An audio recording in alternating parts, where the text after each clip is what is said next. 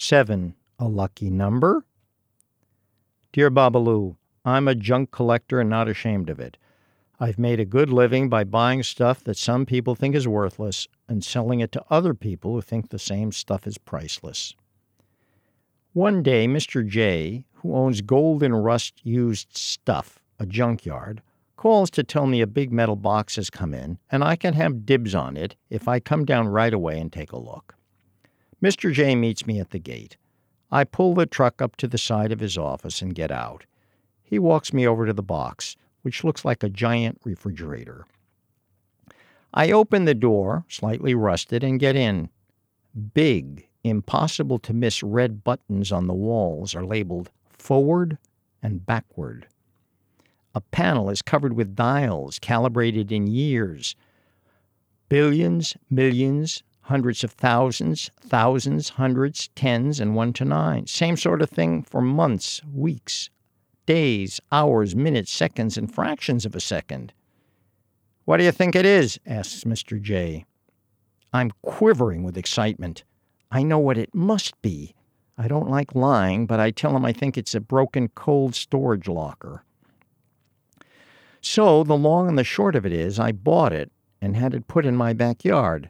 I found a set of electric prongs on the back, so I ran an extension cord from the house to the box, and it started to hum.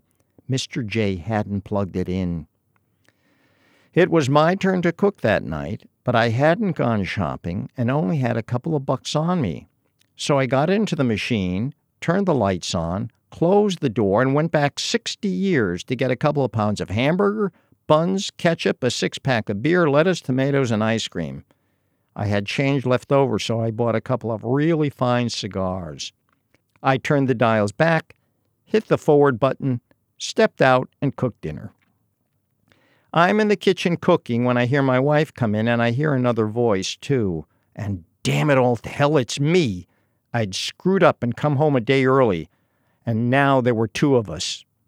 I left a note on my desk for my double to meet me in the garage that night. He, number 2, was frantic about the situation, and I was too. We discussed all the problems we'd have if there were 2 of us, but couldn't think of a good way out. So I confessed to my wife that I had a twin brother who was homeless and asked if he could stay with us for a while. It was okay by her, but she was surprised that we'd been married for 20 years and I'd never mentioned a twin brother.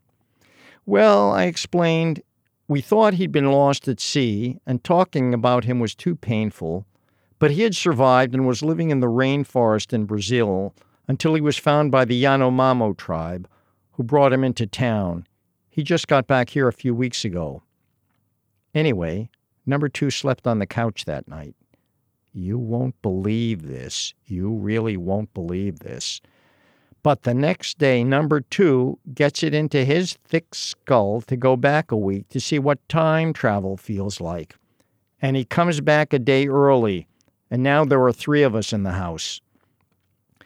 So I confessed to my wife that we were triplets and asked if number 3 can stay with us a while. Triplets? You never told me you were triplets. Well, you see, he was in a hang glider accident and suffered a concussion and lost his memory. And after he was gone a year, given that I'd already lost a brother, it was too hard to talk about. A nice older couple from Humboldt, California, who'd never had children of their own, found him while hiking. He was badly injured and unconscious. They nursed him back to health and adopted him. Last week, he slipped in the kitchen and bumped his head on the counter and his memory came back. He found me on the internet. This is the most incredible story I have ever heard, she says. And after she goes to bed, the 3 of us have a conference forbidding anyone to use the machine. But number 3 gets pissed off. You guys tried it. I just want to try it once. But we browbeat him until he finally says, okay, he won't use it. But the lying sack of manure does use it the next day, and he screws up like the 2 of us, and now there are 4 of us in the house. What?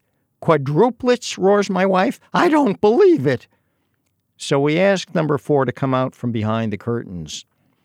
You see, I explain, he got lost in a sandstorm in the Sahara and was taken as a slave by some nomads, but finally managed to escape with the help of a sympathetic village girl who took pity on him when he was marched through town dressed in rags. My wife has to drink herself to sleep that night. I know I've already said this was unbelievable, but it got more unbelievable. My spouse asked for a trial separation after it happened 3 more times because she was confused about who she really loved with septuplets in the house. That was that. We tore the machine apart. We only have 1 income, but there are 7 mouths to feed, and we all miss my wife. It's a sad situation. I don't even know why I'm writing you, but I am. Signed, The Original Me. Dear Original You, I also received letters from numbers 2, 3, 4, 5, and 6, and 7. Hello, guys. But yours arrived first, so I'm addressing this to you. Regarding unemployment, learn to sing in harmony, and you'll have a great nightclub act. Regarding your separation, when your wife realizes she'll never have to take the garbage out again, she may rethink the situation.